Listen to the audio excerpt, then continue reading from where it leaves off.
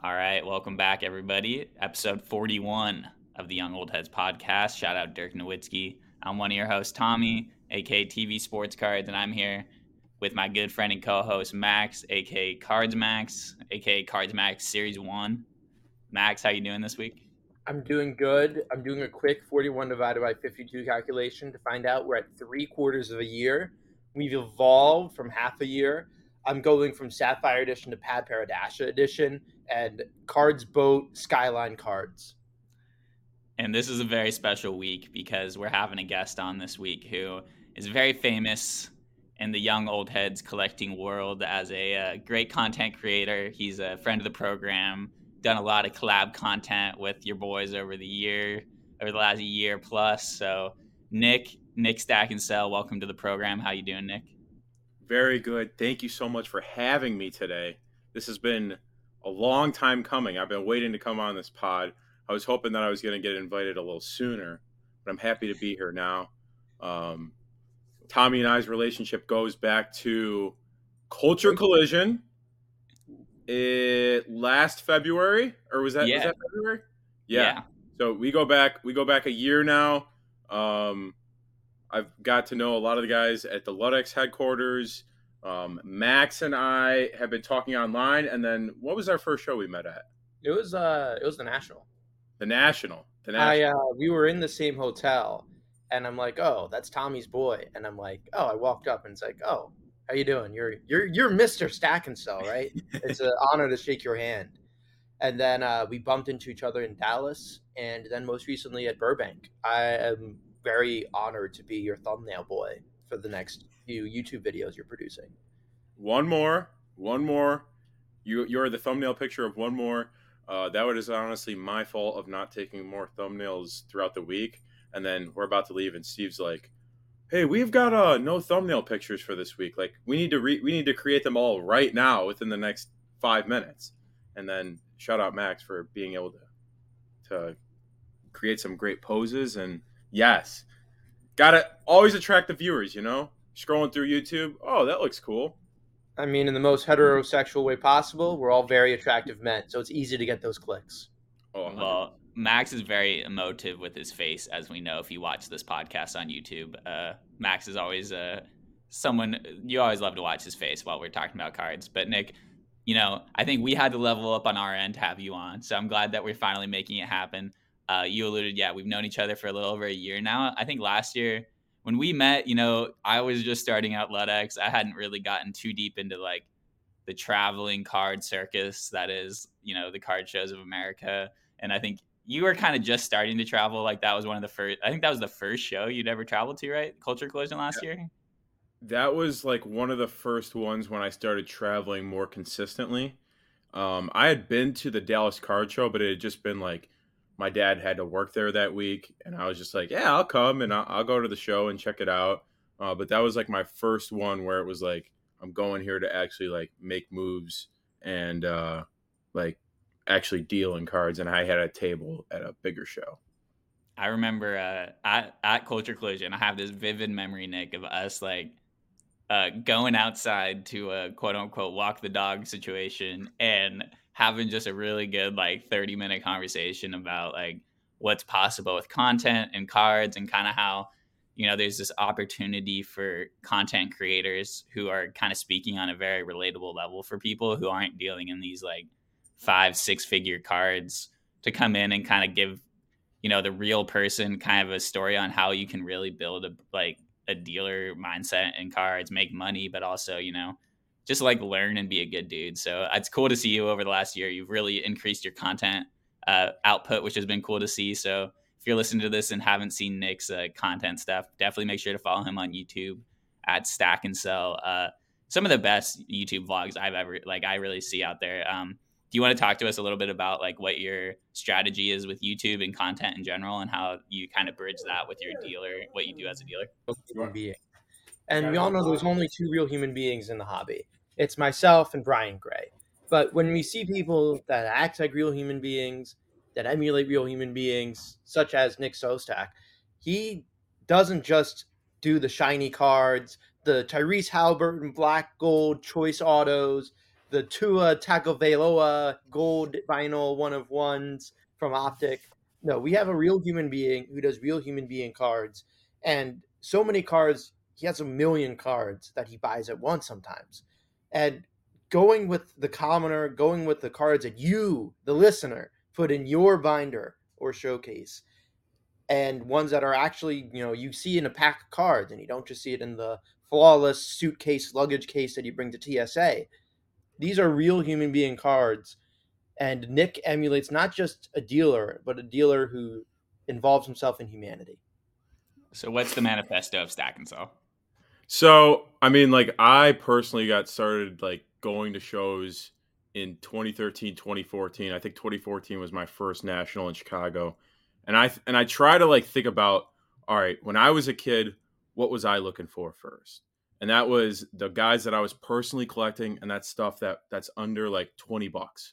Mainly, like, $3 to $4 patch cards. My first ever PC was just Indiana players that my cousin played at college with. So that was Jordan Howard, Cody Latimer, Tevin Coleman.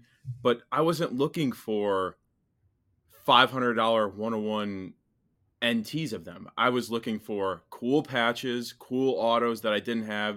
If that's college, if that's pro, that were under $20. Most of the times it was like $3 to $5 patches, but I found it cool.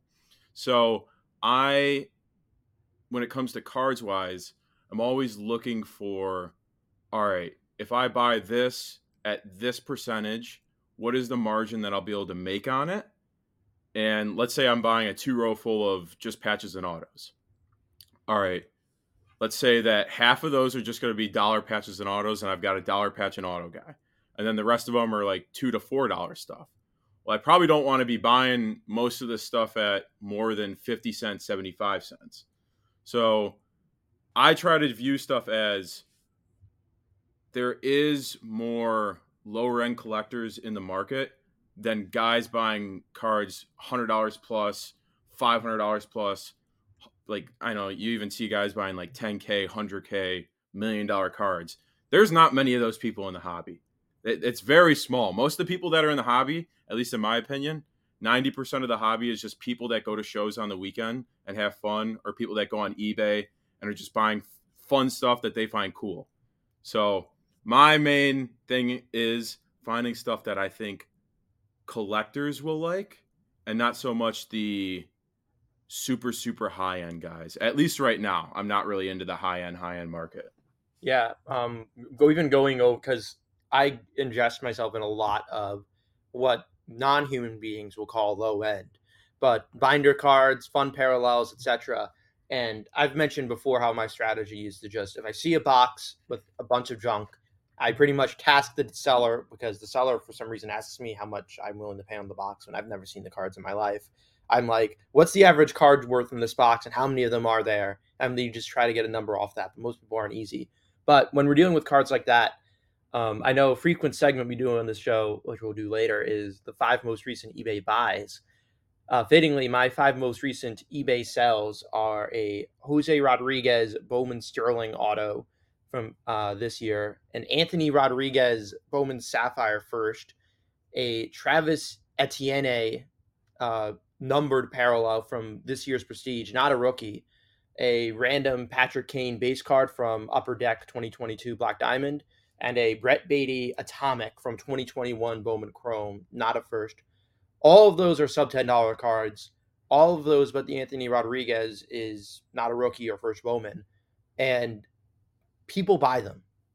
People buy them. And really just ignoring this entire sector of the market. Sure, flippers can make 1K or 2K flipping, a $10,000 card for $12,000, but people make their careers and brick and mortar stores out of dealing with the binder cards. A common theme of the Young Old Heads podcast is just different ways to find cards for good deals. Kind of the general theme of like buying cheap, cool cards is kind of the way to go to have like a really good, long lasting, like collecting experience where you're feeling good about stuff. But Nick, you're kind of unique in terms of people that we've had on the show, because you really do put a lot of time and energy into the content that you're putting out there. And so I guess my question for you and kind of in relation to like that general theme of like ways to buy and sell cards in an efficient way, like how do you use your content to help your dealer game that you're playing? Like, is how much conscious thought are you putting into like, I want people to know that I'm buying these cards both because I want to buy cards from the people watching potentially and sell potentially to those people. So how do you balance that? Like I'm both a buyer and seller to the people that watch my content.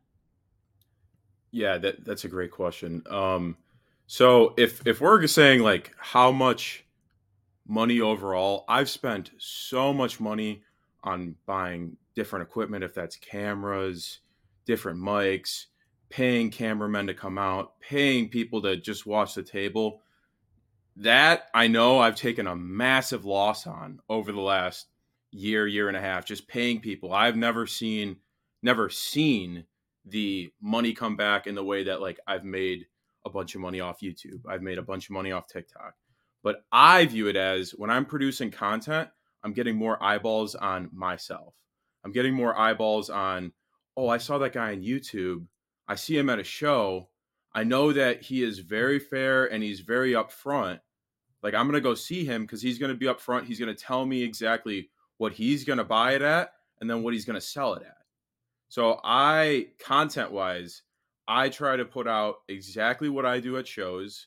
So then when people see me at shows or if they see me on Instagram and they're like, hey, I want to move some stuff, they know exactly where I'm going to be. They know I'm usually buying between, depends on the stuff, 70-75%. If it's nicer stuff, and the lower end stuff, I'm a little lower just because it may take a little longer to move. I may have to pay someone to upload the stuff to eBay. And my view on content is not so much of making the money right now as like YouTube paying me. Have I made a little bit of money? Yes. Is it under $1,000? Yes. But I view it as you see me on YouTube, you see me on Instagram, TikTok. Like I can't name the amount of times that I had kids come up to me this weekend at the Skyline Show. Oh, I saw you on TikTok. Like, I know you. You're on my For You page. And that's like great for me to hear because exactly. Hey, I mean, most of them were like 12, but there was also people that kind of looked like kids that were 22. But I view it as it's not paying off now, or at least it doesn't show on paper. But I think I get a lot more traction on at shows and on Instagram just because I'm putting myself out there. What is content? Is it just Reels on YouTube, or do you expand in the breadth larger than that? I do Reels, YouTube, TikTok. I'm gonna start posting on Facebook just to see how that does with. I know it's gonna be more of an older demographic, but I did post one video on Facebook like last year that ended up doing like 2 million views. So I'm gonna try doing that a little bit more now. I know you guys are always pushing me to get on Twitter. I really do need to get on Twitter. It's like I just have so many ideas that come in my brain all day, and I mean Max probably understands this. I deal with myself all day, and I just call my friends really, and I just I just thought about this. Like, really, is Derek Carr going to go here? Like, I just need to share some of these things, and Twitter would be perfect for that. Yeah, that's Max and I talked a lot about like why Twitter is our favorite collecting platform, just because it's really the discourse is there more so than on Instagram, because on Instagram, you have comments, but there's not really threads. It's not very easily shareable to like share an opinion, and then have like multiple people like hop on that, share their like kind of nuanced take on an idea.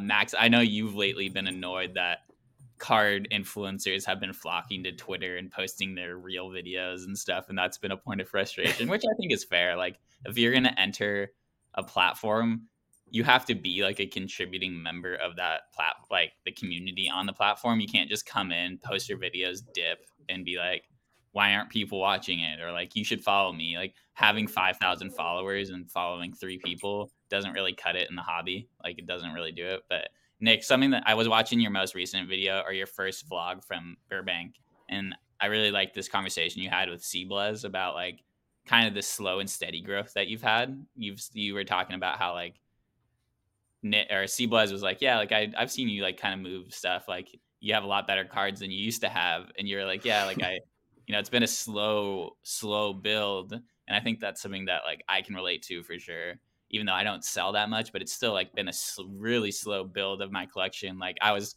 thinking about how we did that video last year where you were over at my apartment and we were going through all my collection and stuff. And I was like, I watched some of that and I'm like, literally every card that I showed you, probably I wouldn't show you now because it's not even in like my top part of my collection anymore or whatever. It's like I've built so much since then that video would be totally different if we did it again. But do you want to talk about how you've been able to slow build up? Like did you have any like big milestone moments where like flipped a big card, you were able to like do a big jump in your value of cards that you were hanging on to? Any like anecdotes or anything?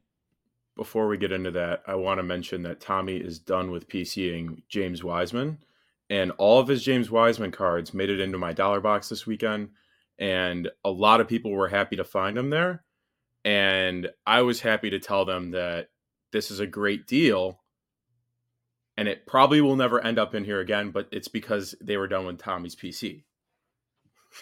Yeah, I walked by Nick's ahead. table. Sorry, real quick.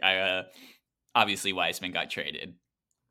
I have a lot of Wiseman cards, but I brought a few. Not a sports analysis podcast. Not a sports analysis podcast, but Nick has blessed me in my collection throughout the last year, like buying big bulk lots, hooking me up with like random PC stuff. So I walked by Nick's table. I had a stack of like Wiseman parallels, and I was like, Nick, I am donating these to your bins as repayment for some of the hooking me up in the past. So I'm glad to hear that people got those, but sorry for the anecdote. No, I had to throw that out there. But one thing that really comes to mind, so back in 2016, National was in Chicago. I had bought a Connor McDavid UD Black RPA out of 5. Triple patch, beautiful patches. Like even if you look at the out of 10s, that one's most out of of 5. them aren't. Yeah, mine was out of 5. But if you look at the out of 10s, most of them are like 1 color, 2 color patches. This was 3, 4 color patch. All the triples were either 3 or 4 color patches. So this was a beautiful card. I bought it back at the National in 2016 for $950. And I had just been holding on to this card. And I finally got it graded the National before, in the 2021 National or 2020 National. And then I started bringing around shopping it more in 2021. And I ended up moving it. My biggest like first move at like 14,000 trade. And it was just crazy. Like after I did the deal, like I was so sad that I let go of this card that I just watched just go up over time. But then I was like, wow, like the amount of things that I could do with these cards now, liquidate them. Did I end up getting 13,000 in cash? No, but I liquidated it down and I realized like, wow, like trading is so important in this hobby if you want to keep working your way up, because if you're not trading, there's usually not a buyer at most shows that has $15,000, $20,000 in their pocket, but there is most of the time if there's a higher end dealer that is willing to trade some stuff that he may be in lower for a grail card that he never thought would come up that he's seeing at a show. So that was my first like big move, and seeing like, wow, like I could do this. Like before that, I was kind of just living at home, struggling to flip like little cards on eBay. And then I was like, damn, like this could actually be something for me. When did you make the transition to cards full time? We're in 2023, right? No, 2022. 2021, the month of July. And what spurred that? To be honest with you, I was flipping swimming pools full time that whole entire summer, and I was cooking. I was selling on Amazon, and I was driving from Targets to Walmarts to American Sale, which is here in Illinois, from Illinois to Indiana, Michigan, Wisconsin, Iowa. I was just doing that grind, and the season ended. I'm like, do I really want to go back to flipping PlayStations and Xboxes again, or do I want to just go like fully into cards? And a bunch of my buddies, even like my parents, were like, "You should go back to the PlayStations. You're making so much money." And I was just like, I really love cards, and I wanted to make some sort of content, because growing up I wanted to be a teacher, but school wasn't my thing. So I was like, maybe I can make content and kind of like help people out in cards, because I've been in it for a while, but I haven't really shared much about like my progression in cards. So that's when I was like, I'm going to do cards full time, but at the same time I'm going to drop little content of like what I'm doing in cards and how I'm progressing in cards as well. So what was the first Stack and Sell YouTube video then? My first Stack and Sell YouTube video was literally an introduction of what I was looking to do, who I am. I was so nervous. I had, like, to be 100% frank with you, I was so unconfident in myself. I was so, I'm trying to think of the word. I didn't view myself as like a authority, like someone that I would look up to. I viewed myself as like a wimp, and I was just like a poser. Now, like the last year, I've been like who I want to be, and like I'm doing what I like. I really don't care like what anybody thinks. Like there's a lot of people that dislike me, if that's in the hobby or if that's in real life, and I've realized like you can't make everybody happy in life. Like if you're not happy, then what does it matter? Especially if you're putting out content that like thousands of people are watching a week, like it's impossible to have 100% like approval rating. That's just not going to happen. I appreciate that. Like you give that real kind of like, this is my life kind of content. I like a lot, especially on like your stories and stuff. You're always, you're just like doing your takes from the car or whatever on what your opinion is on whatever the news is. And I always appreciate that. But something that I feel like I really think is interesting, Nick, and what I want to talk about with you and Max a little bit is like just ways of liquidating cards. Something that me and Max talk a lot about, like finding the most efficient ways of like getting rid of the cards or like selling and like making money on the cards that you do have. And I feel like you're kind of one of those people that's always finding new ways of liquidating cards. And I was just wondering, do you think that you could list off like every platform and every way that you've sold a card in the last couple of years? Because I bet it's a long list. Whew. And I'll fill in the blanks if there are any with what I do. Okay. So Facebook has been something that I've used going in Facebook groups. I've also sold on Facebook Marketplace. This was really, really early. But I usually used Marketplace for selling wax, because you would be able to promote that and then be able to, that would go to the top of the page. And sometimes I would sell in groups too.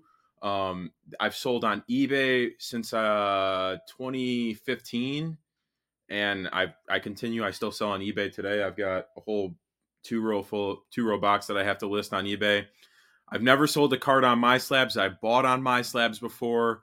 I recently started selling a lot more on Instagram, but I will say this: I don't think that I could sell on Instagram if I didn't have as much of a following as I do. Because I tried selling on Instagram when I had 500, 600, 700 followers, and it just doesn't work, because you have no audience that knows, hey, he's selling stuff and he's selling at a good percentage. Now my audience kind of understands when something goes on my story, like I'm always going to tell you, hey, this is what it goes for, and then this is what I got to get out of it. And I'm trying to think of anything else. Shows. My number one thing now at shows, and Max, you could chime in on this, is finding repackers. People that do the repack products that'll be like, here's the comps, this is what we pay. It is so slept on, just going to those people right when you get to a show just to go get cash to go walk around with. Because sometimes they are looking for something super specific. And if you have that super specific thing, they will pay pretty close to what you're going to net on eBay. Max and I were having a little back and forth last week, Nick, about Burbank having like a liquidation center at the show, Max was kind of hating on it because he was like, actually, the dealers kind of were the ones who ended up, taking an L.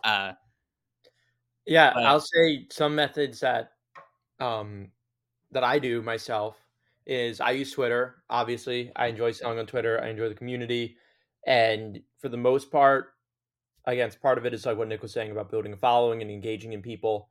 But when that's present and you're not just speaking to a wall, granted, it's earned by talking and earning and discoursing with people. But even some of the veteran high IQ giga sellers, people know that they're getting a good deal.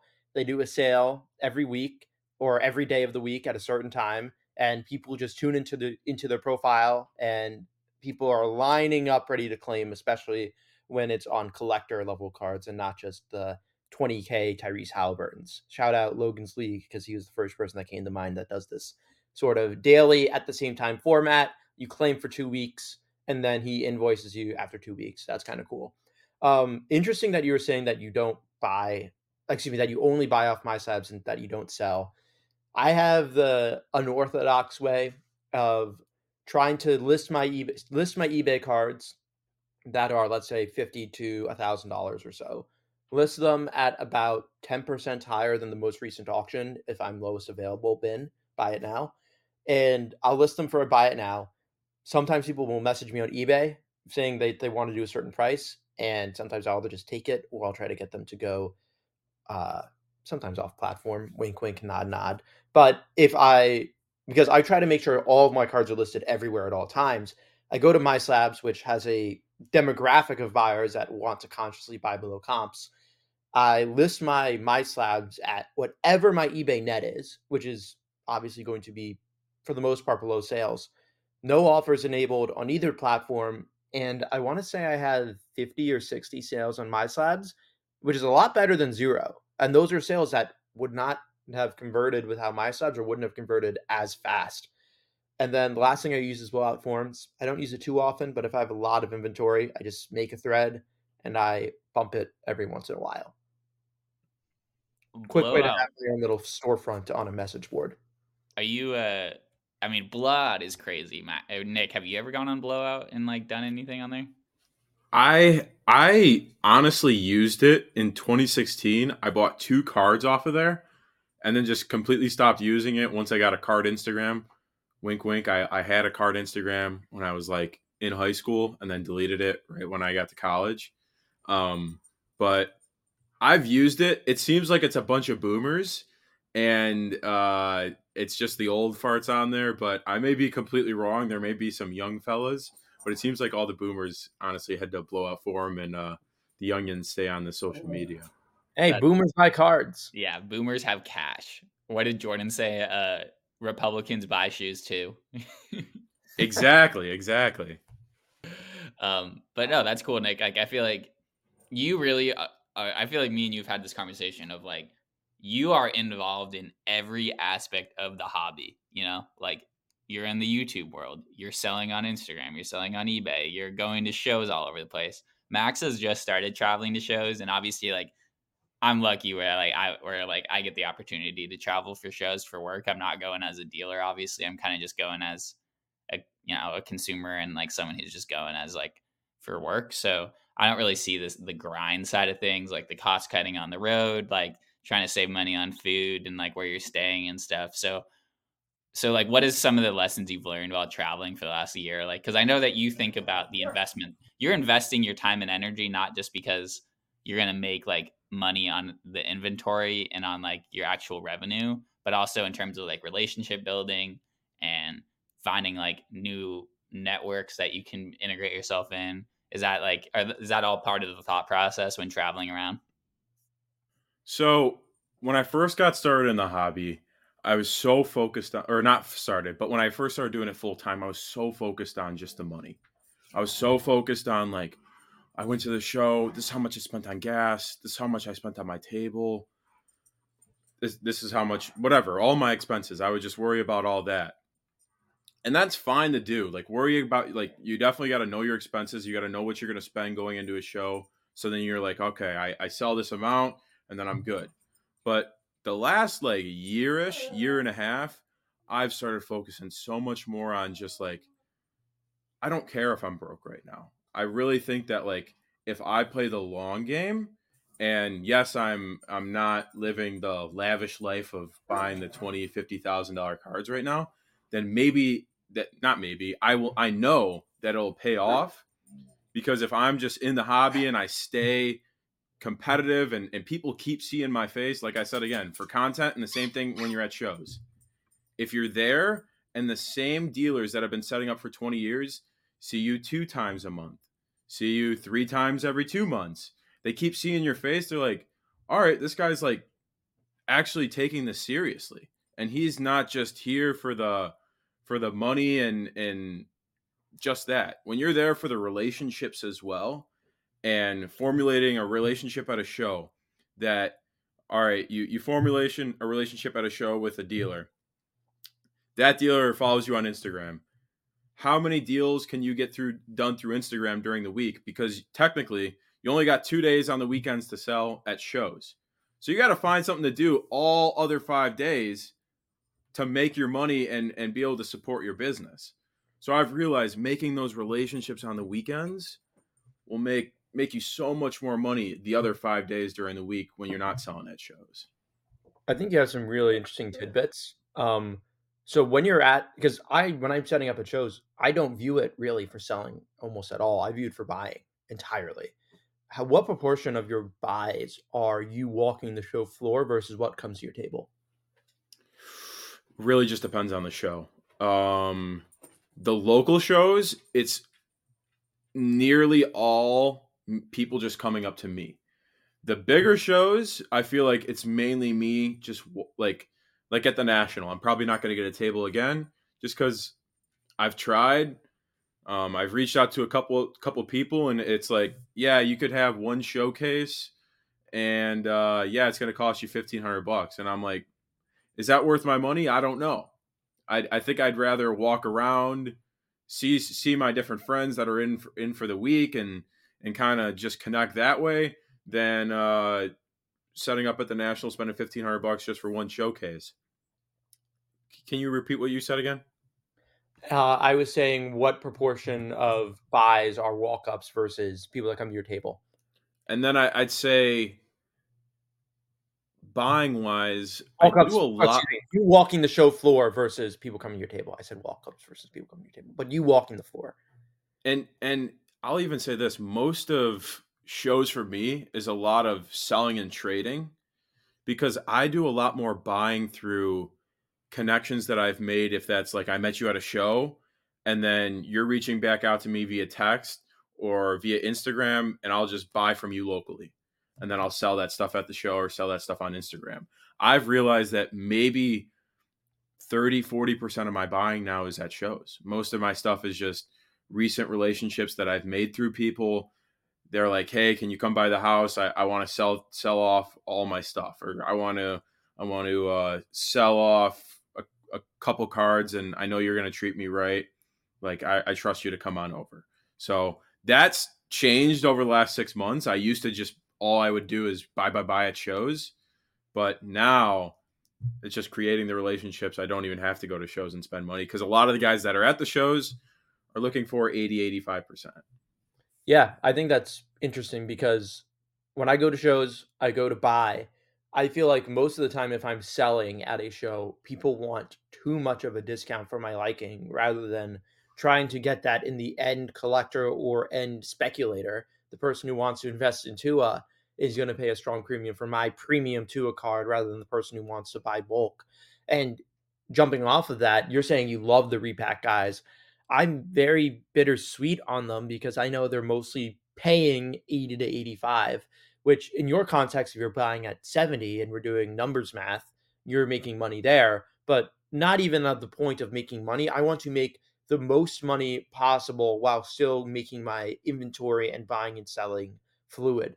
I'm rarely in need of a full-on cash out for someone to buy my whole showcase, because then I'm out of things to sell, and the stuff that I'm usually relatively picky in getting in the first place.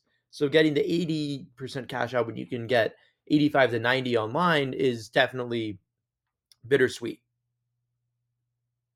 And here's where I would say we're completely different.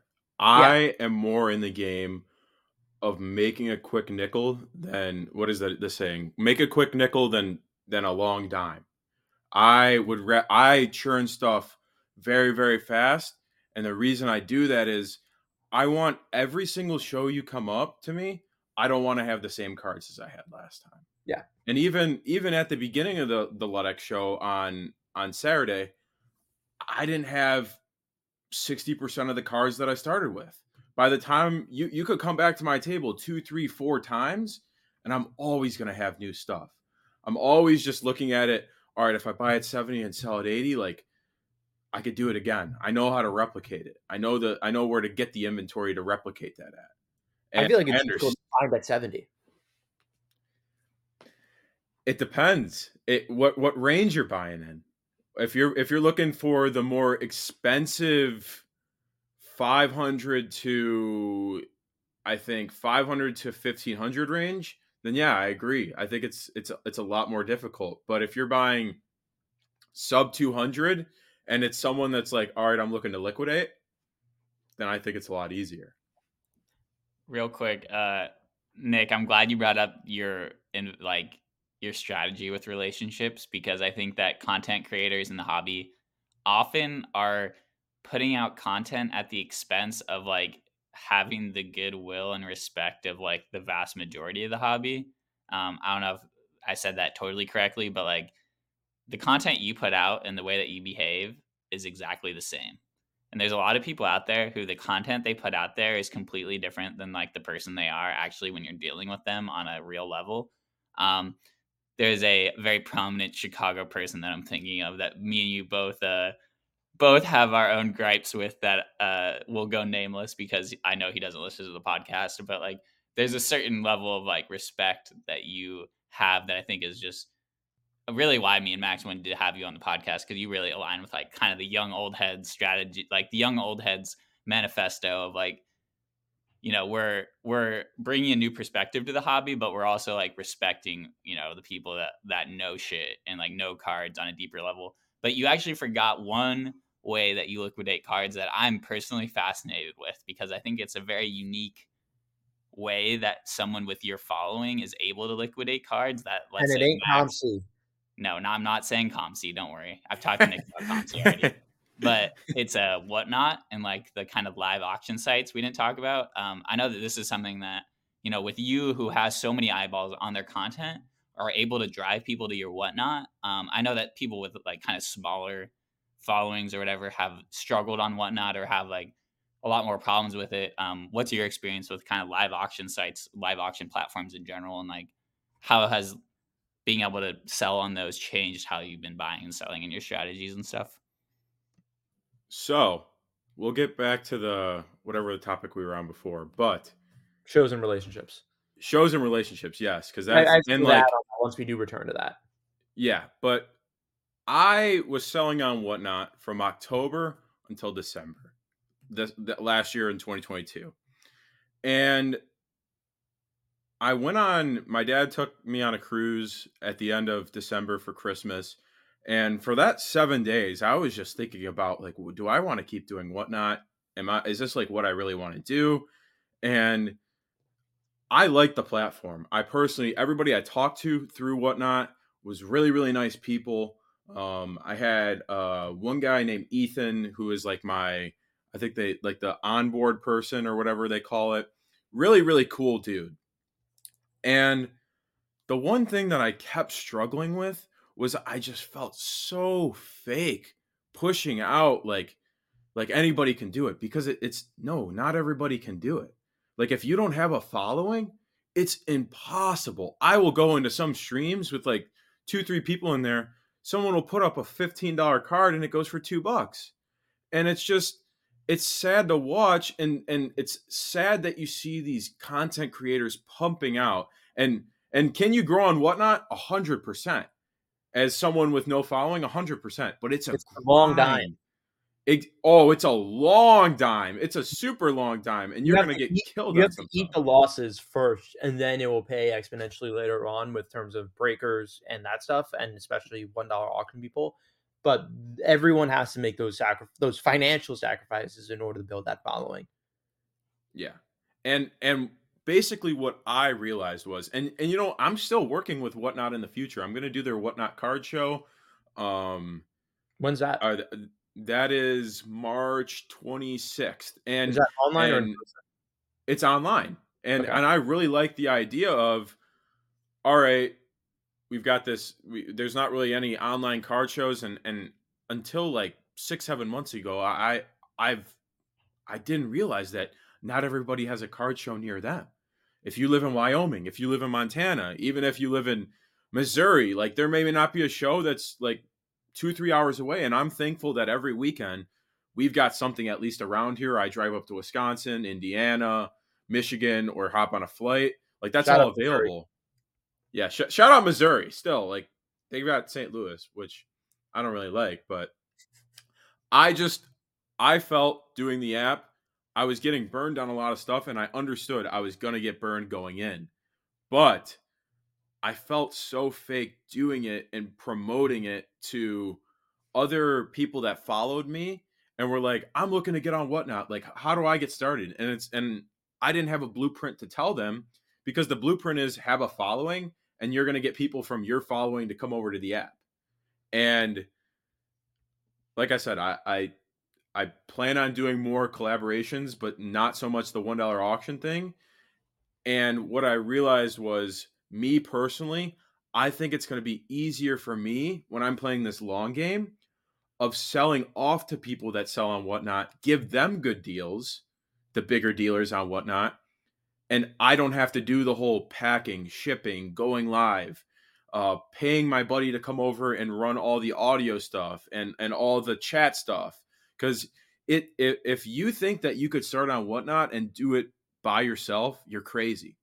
You're crazy. Like it's impossible to do it by yourself and stream by yourself. If you want a good stream, at least. It seems like the biggest grind on earth, and like going live for 2 hours is emotionally draining. Like I'm going to a card show for 8 hours is draining, but sitting on your phone when no one's even around you to like kind of feed off other people's energy, bringing it for like, I don't know how long your streams would go for, but I know that some people go for like 3-4 hours. Like that's exhausting, dude. And I wouldn't want to do that really. Like that in terms of like efficiency plays or whatever, like I'd much rather sit at home taking pictures and posting on eBay than going live on Whatnot for a few hours or whatever.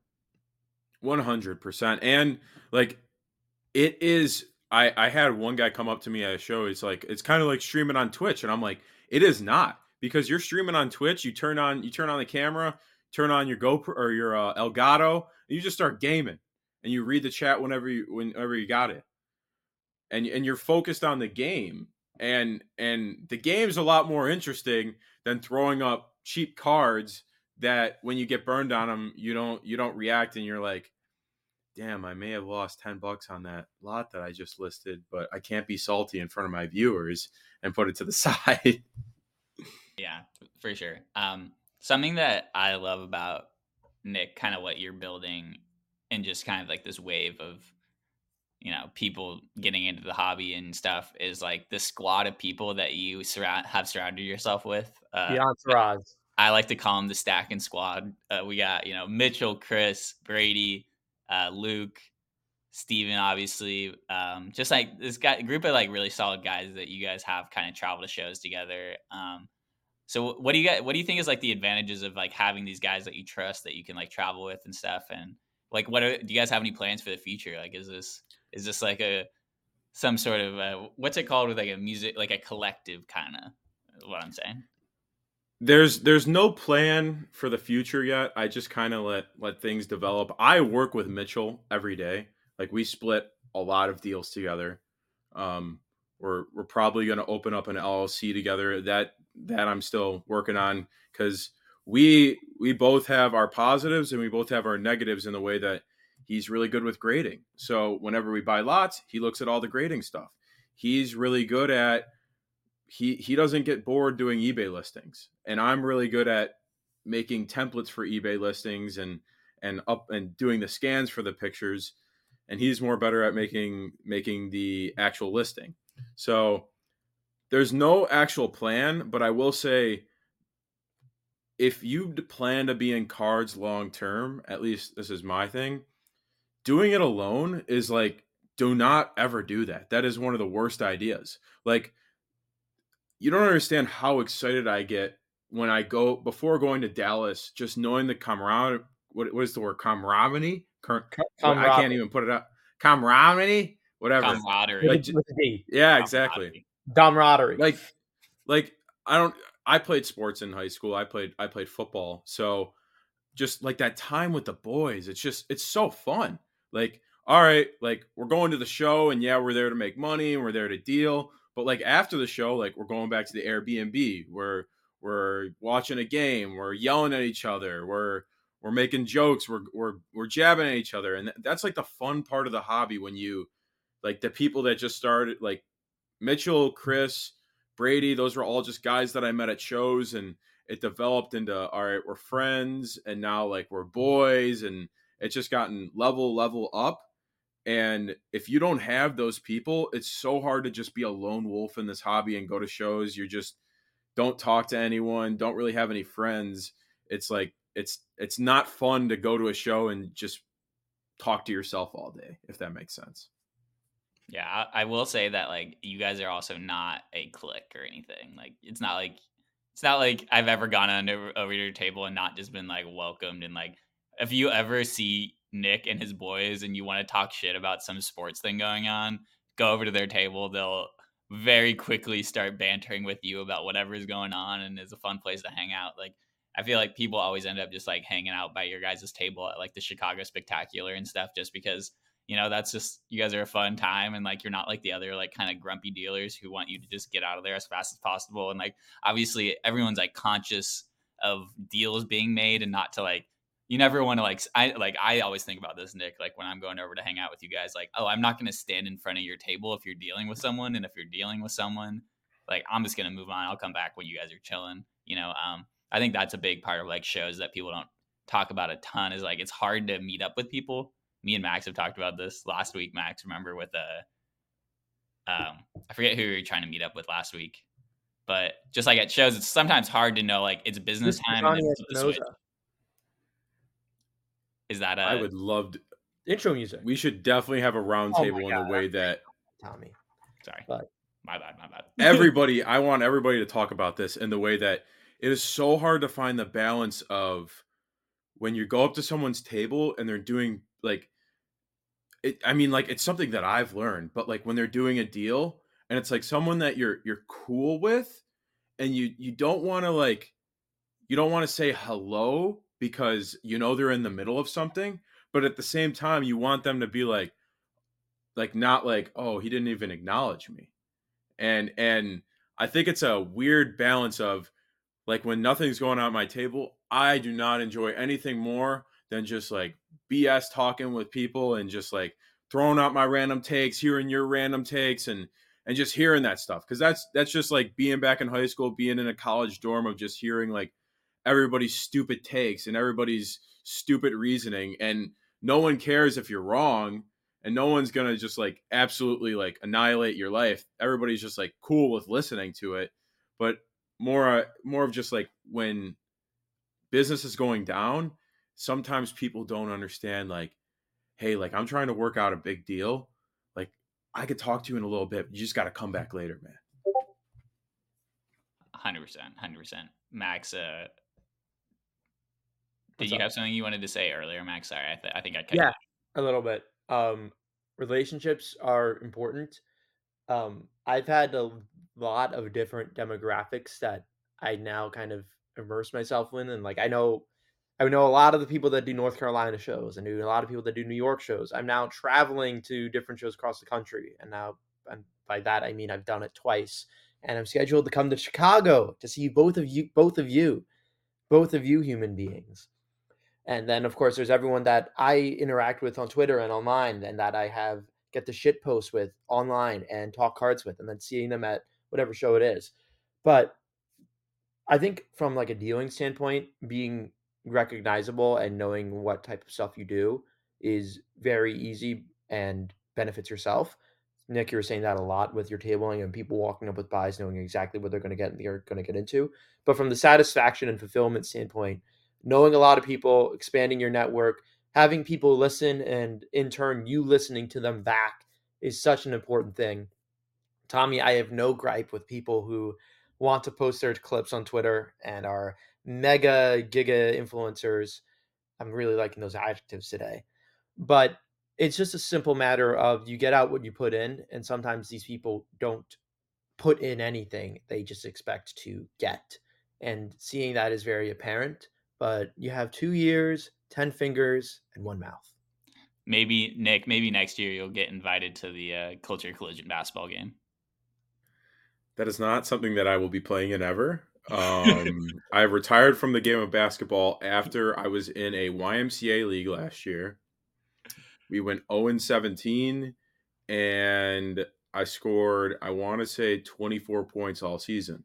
Tough. I will never play basketball ever again after that. That's hilarious. But real, who wins in a one-on-one between me and Stack? Oh, I don't know, man. I will have to.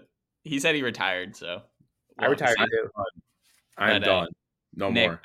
I'm very interested to see what you do in the next couple of years. I think that the sky's the limit for, I'm team stack and sell as Card Collector 2.0 potential to the moon. Is there any thoughts of like putting the shop together, a little brick and mortar, stack and sell brick and mortar? Is that on the table? I like, it's definitely something that's gone through my mind, and I'm a really competitive person and I want to compete with other people here in Chicago. I also understand that, like, I don't know where my life's going in the next couple of years. I literally just moved out less than like 9 months ago, and to say like, yeah, I'm gonna open up a shop in the next 2-3 years, I don't know yet. It's definitely not something that I like. The way that Ryan does it, it's his shop. Which I don't Ryan? think I'd want to do that. Card Collector 2. Okay, where I'm from, there's a lot of Ryans. Oh, sorry.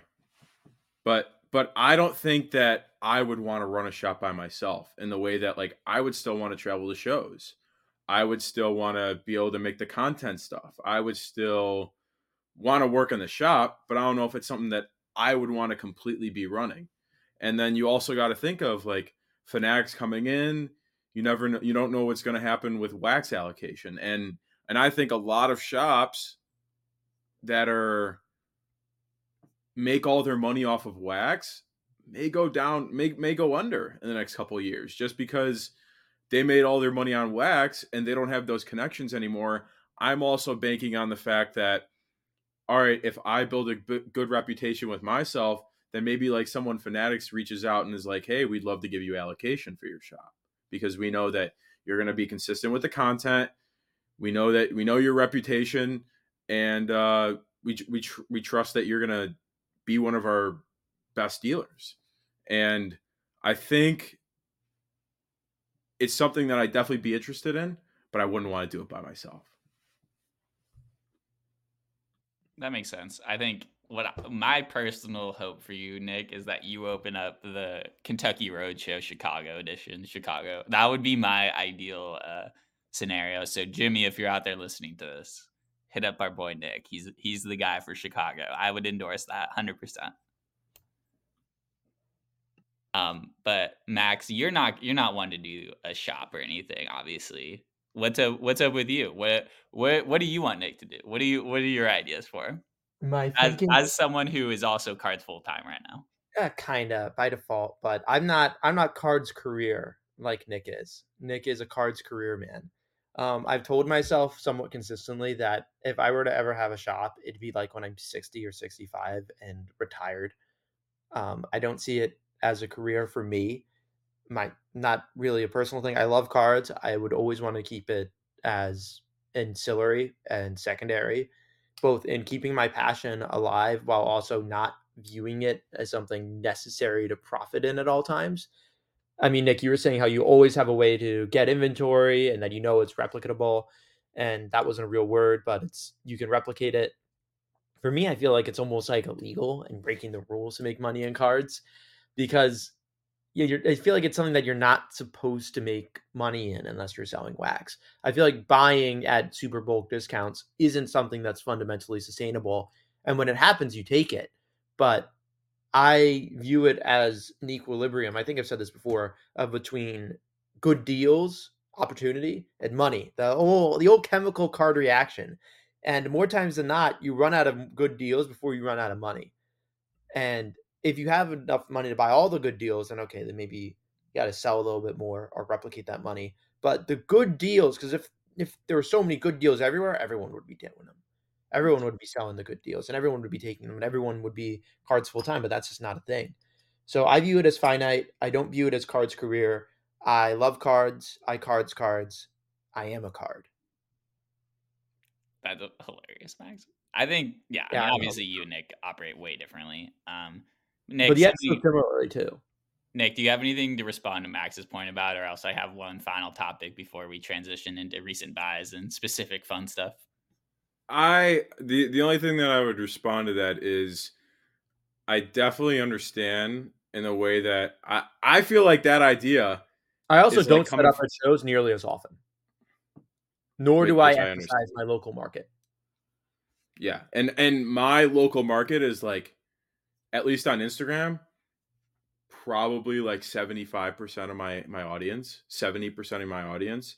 It's just people that I've met through shows or seen my stuff online or seen my stuff that I'm in Chicago and they know that, hey, this is the guy that's like the Chicago dealer, basically. Yeah, he's making deals at Portillo's. Exactly. I'm making deals at Portillo's. I need to honestly make like one at Lou Malnati's. Shout out my former employee and some more pizza places, honestly. But I think that idea, you let me know. I want to hear a response on this. I feel like that's so like collector mindset in the way that you're thinking of it as when I make money, it feels like robbery. But when I think of it, I think a lot of the people that are truly in this for a hobby sometimes don't want to do the work that it takes to make the actual 15-20% on top. I think that most of those guys are like, I have one guy that I buy off of once a month, and all he does is rip with his son. And he doesn't want to do the hassle of selling on eBay. He doesn't want to do the hassle of going to the shows. He just wants to rip with his son, and whatever cards that he wants to keep, he keeps. And the rest, he's like, buy at 65, 70%. I don't care. I just want to get rid of them, recoup some money so me and my son could open up more boxes. And I think you got to think of those people as well.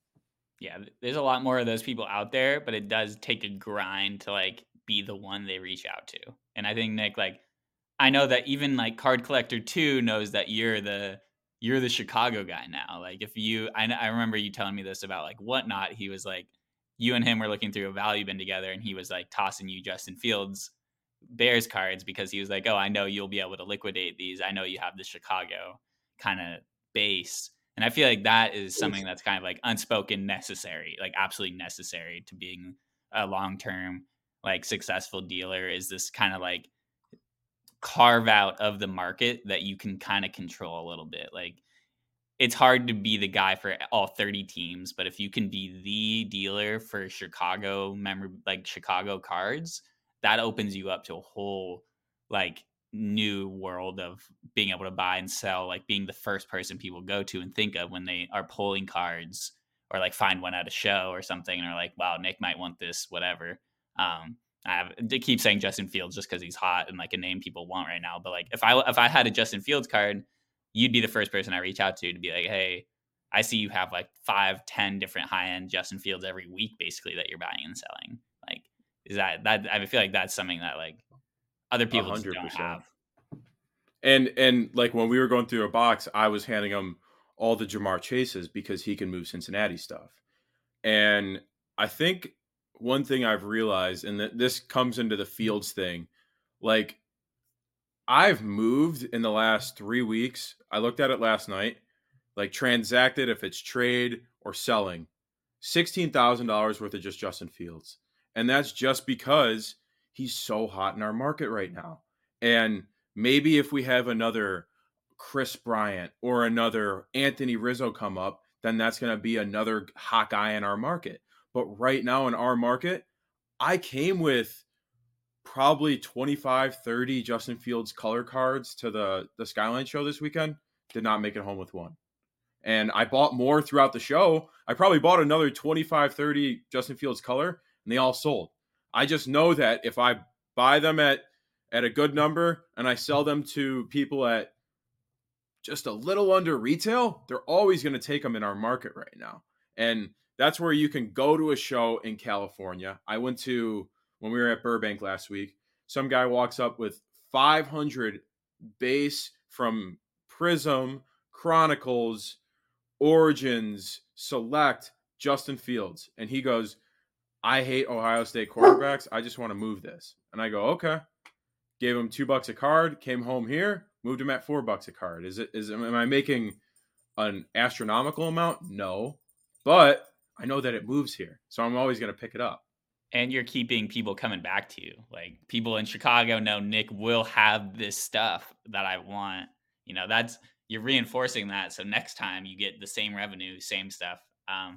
Real quick though, I'm going to change the topic before we kind of close out, but something that me and Max talk a lot about is like where you learn about cards. So there's a lot of people that we talk to on Twitter and Instagram a lot who are people that kind of we go to for information on cards. Like Max has been trying to learn more about like vintage T206. You know, there's heads that you're reaching out to, Max, about that stuff and like learning those variations.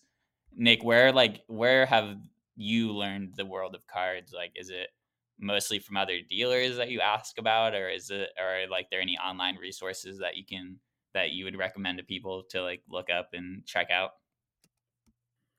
I know this is like super like if you're this is super like regional based. Like you got to have these in your area.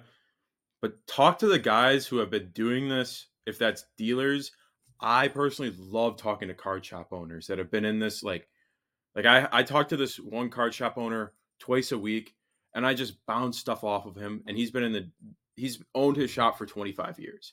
I just bounce stuff off of him. Hey, this is what I saw at a show this weekend. Hey, I bought this Jordan. Like what I one question I asked him, I'm like, so what am I bought an authentic Jordan at the Burbank show. I think Max may have saw it. And I'm like, what should my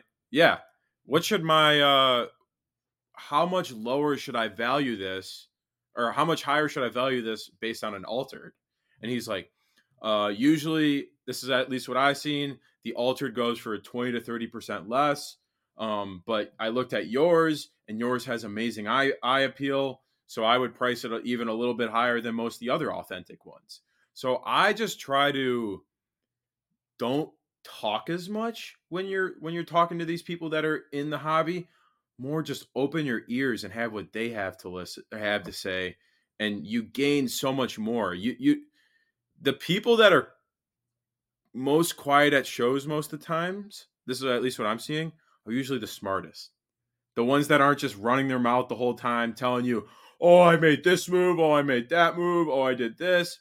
Those are usually the guys that are like super insecure about themselves and like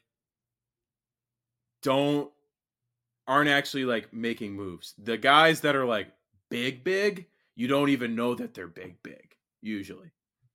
And do I talk a lot about my success and stuff? Yes, just because I'm trying to share with people and share the way that like this is how I'm progressing in the hobby right now. I'm trying to show my whole journey of like I'm doing this full time, and this is what I'm doing, and this is what you can do if you want to do this full time. I don't suggest it, but this is just what I'm doing. Yeah, there's the guy at Waldorf Stories, you know, Grant. Have you met Grant, Nick? This guy he sets up at the Ludic show. He has the dankest cards that you will ever see, has some of the best like stuff, but he's super quiet, super humble. And every time he's at a show set up, I'll go over, ask him about a card that I've never seen before in his case and just let him talk, because he is always like really excited to talk about it, but I know he doesn't talk about his cards like unless you ask him about it. So that's a good lesson, I think, just to people. But we're transitioning into the part that usually runs for another little bit here, but is what we like to call recent buys, either on eBay or, you know, you can talk about anything, but basically talk about a few specific deals or cards that you've bought recently and kind of the stories behind it. I'll let Max go first because I don't really have too many, I don't think, this week. I have one anecdote that I'll talk about, but Max, you go first, then we'll go over to Nick. I'm a bit cards ashamed because I think I've had 0 eBay buys since last week's episode. But one buy that I bought somewhat recently, I didn't talk about, was at the Burbank Card Show. I bought a Mickey Mantle game used bat relic for like $100. I'm like 90% sure that I'm keeping it in my collection for a little bit. As I'm going to more and more shows, I'm usually pretty hesitant in buying expenses for myself in general because we've talked about this before, but expenses, they're not being resold.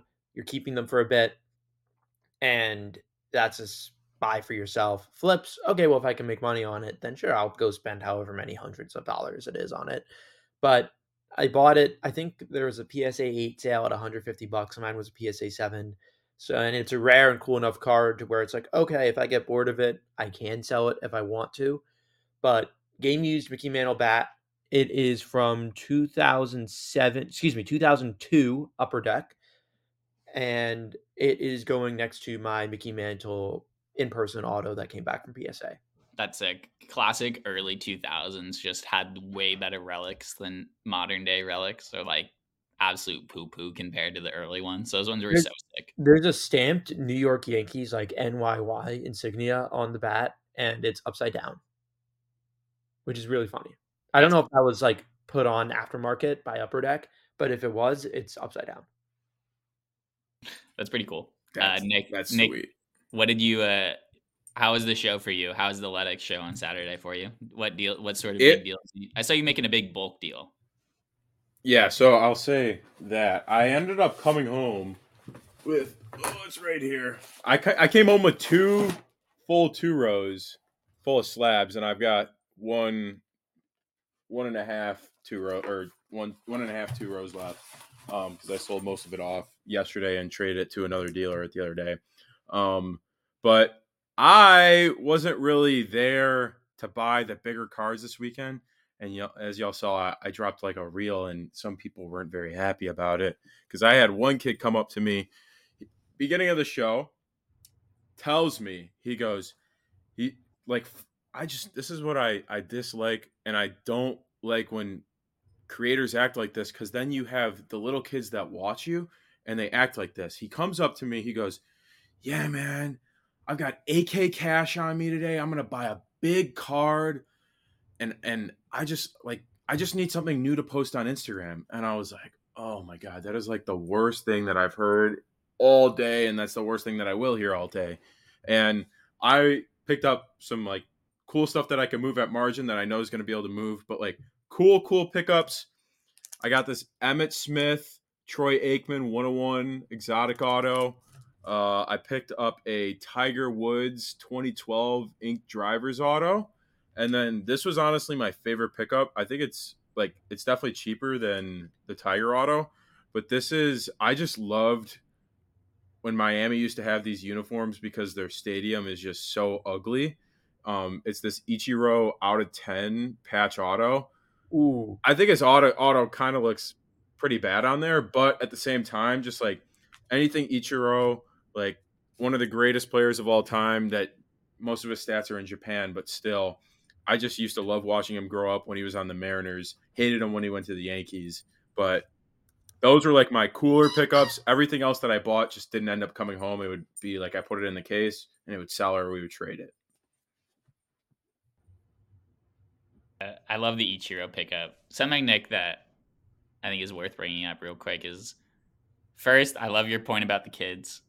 Kids are so susceptible to the content that's being created, and so much of it is what did you call it? Big dick syndrome or something on Instagram. Big cock syndrome. Yeah, big cock syndrome. Yeah. Why are you talking about me like that? But to summarize the point that you made, basically, like, you make more money sometimes buying a bunch of smaller cards. Kids come into shows, think they have to buy one $8,000 card, and that's going to be what, changes the game for them, makes them a bunch of money. But in reality, that's a way riskier play, way more likely to lose a bunch of money than you would be if you bought multiple cards.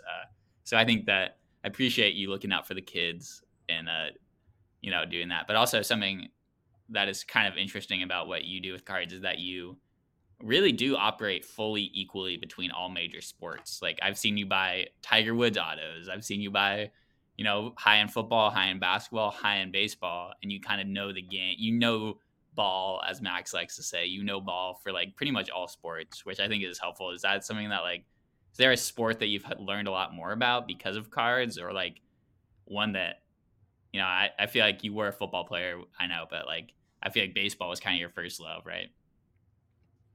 Yeah, baseball was 100% my first love. The one thing that I still don't really I'm trying to watch a little bit more is soccer, and that's honestly just Mitchell making me watch it when I come over to his house. But that stuff, it's you have everything that I've learned of is when you buy something, you have to if you're buying something that's like over $500, I try to think, okay, am I going to have someone that I know that's going to take this? So I had a guy basically trying to trade me for the Tiger auto yesterday, and he was offering me Kirill Kaprizov, who's this guy he's a young, it was a young gun on, he's on the Minnesota Wild. And I was like, I just have, I front up told him, he was offering me pretty good trade. And I'm like, hey, man, I don't have a big Minnesota audience that will take this. I know so many more people that will buy a Tiger Woods auto than the Kirill Kaprizov young gun. And yes, is there, if I'm buying hockey, I just bought a lot today that was Kane autos. I know that Patrick Kane's going to move in Chicago. So you could trade into any single sport, and I'm learning a little bit about every single one a little bit more every day. But if there's not a end consumer, and maybe the end consumer is eBay Max, maybe it is, but if you're looking to move it quicker and give a guy a little bit of a discount, I try to think, all right, if I'm buying football, do I know a T-Law guy out there? Do I know a Joe Burrow guy out there? That makes When sense. you're trading, do you think of it from a monetary standpoint, or do you think of it from a liquidity standpoint? Because I feel like it's generally, especially in this day and age, pretty difficult to win and trade a $750 card for an $850 card and move up laterally like that. You have 2 minutes to respond to this question, Nick, because I unfortunately have to cut us off here. Because as much as I'm loving this, my bladder is not loving it. No, that's completely fine. I will go as fast as possible. I think of it as a liquidity standpoint, but what I think of most of the time is, what did I buy the card for? And if it has a new comp, let's say I bought something for $600 and there's a new comp at $850, I want to trade out of that card at $850 then. Or if I bought one thing that I always do is I'll buy a card raw, and I'll if I get a PSA 10 on it, I'll think of, okay, what did I buy it for raw? And what's that PSA 10 going for? How much technical money am I going to make if I trade out of this now, get a little bit more value than whatever the PSA 10 goes for? Am I going to have an easier time moving those smaller cards that I'm getting in trade for that PSA 10 than I am just straight out selling the PSA 10? Yeah. My condolences for your bladder, Tommy. But I do think it's interesting because whether you're into that PSA 10, let's say you're into that $250 card, and you know that you can ideally, at the best scenario, you're selling it for $225, because that's how most off-platform deals work. You sell for 90%, or you net approximately 90% from eBay. But let's just say you're getting $225 out of that. If you're trading that for another $250 card that has similar comps, what is the advantage for you trading out of that card into a new one in the first place rather than holding the new card? I'll supplement this with my thoughts once you cover yours. Okay, I'll go as quick because I do not want Tommy's bladder to explode. Yeah. Go ahead. It's being addressed off camera. Usually, if I'm trading a $250 card for a $250 card, I was not able to move that $250 card that I have right now. And my mindset, at least, is I wasn't able to move that card. Let me have another opportunity on something that maybe I have a better chance at moving $250. Do you get what I'm saying? Yeah. Like if I've had something that hasn't been moving at that 250 range, even if I have to go down to that 225 range, but I know that I have a buyer for that card at the 225 range, I'd way rather take that card because I know that I'm going to be able to move that card a lot quicker than I've had a card that's been sitting for a week and a half. Yeah, that's pretty much how I view it. I try to view trades in two different scopes. One is if I'm selling a card online, someone likes my card and they want to trade for it and not at my cash price. I try to take in what they're getting at trade at 80%, and not from like a dealer ogre bad standpoint, but just from okay, well, my cash value is at 90%. And and a compelling reason for me to take your trade over trying to get 90% is okay, I'd have to value your item at 80% for it to even make sense for me to do. Sure, there's fair trades, but if you are saying online you want my card, and I like my card, I know my card is easy to move ish, and someone is saying, hey, I want to trade for your card, well, I have to view the card less than cash. Otherwise, what's the purpose of me even trading? So I view that as one scenario of me trading, which is stuff that's usually online or someone at the very least has expressed interest in my cards. The other scenario that I think of is more at shows and trade nights. I'm going to be at Bleecker Trading in New York City tomorrow, on Tuesday, maybe today, depending on when Tommy turns this out. But when I am trading in person at shows or trade nights, I do exactly what you said, Nick. I think of it as cards that I am having a difficult time moving, either because the fundamentals of the card make it difficult to move, or because I'm just not built different enough to move it. But in those scenarios, like I have a Luka Doncic hollow VGS 95 right now. Last two comps are firm 750, 750. I know that there's no point in me trading out of that card at 750. It's an easy card to move. I just haven't done it yet. I've only owned it for about a week, but I know that I can get it won't be too hard for me to exit at 90% cash. For that to be traded out of at a trade night, I would need a little bit higher than that 750. Otherwise, what's the purpose?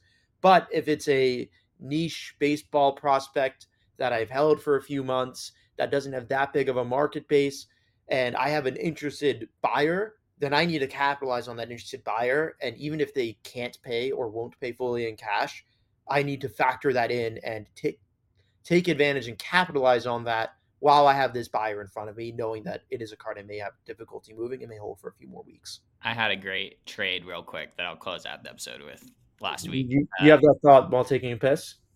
I did have this thought while I was taking a piss. I traded. I pulled the Julio Gatorade Bath SP out of update. So I've been hanging on to that rookie for a little bit. And on the day of Series 1 being released, I tweeted out saying, I'm down to trade this for a Julio Gold Cup parallel. So I'm trading the rookie for the Gold Cup for my collection to kind of, whatever. I'd rather have a Gold Cup. The guy I would have given you 200 cash. I know you would have given me 200 cash, but I wanted to see what's out there. Some guy reaches out to me the same day. He said, I pulled on release day, I pulled the Julio Gold Cup Gold out of 2023. Are you down for cash in this card for your SP? And I was like, yeah, for sure. We ended up doing 110 cash plus his Julio Gold for my Julio short print. I was extremely hyped about it. I got cash out of the deal, which as someone who does a lot of trading, but not a lot of selling all the time, getting cash out of any deal is always a win for me. And he got a card, he's a rookie card collector. So he was excited. He wanted a Julio SP or some sort of cool Julio rookie. Pretty easy deal. Guy's out in Iowa. Nice guy. Sports Card Benji on Instagram. But he's a fun guy. I like Benji. Yeah, he's a good guy. Nick, thanks for coming on, dude. I mean, clearly we have enough content to probably do a full series with you. So I feel like every once in a while we're just gonna have to pull you in and hear what you've been up to. Maybe when if Max comes out for the National, we can do some sort of live episode or something too. It would be fun, I think. But yeah, make sure to follow Nick at Stack and Sell on all channels, right, Nick? That's your at, right? Instagram, YouTube, TikTok.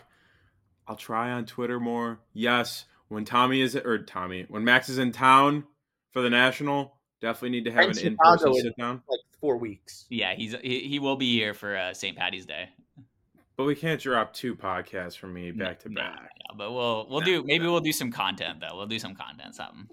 Cards. All right, we'll see you guys next week. Thanks for tuning in, and if you have any questions, feel free to reach out to us. And if you got any cards, if you want to sell 1 million of your cards, reach out to Nick. He's always buying at least 7 figures though. Now you have to have 7 figures quantity to reach out to.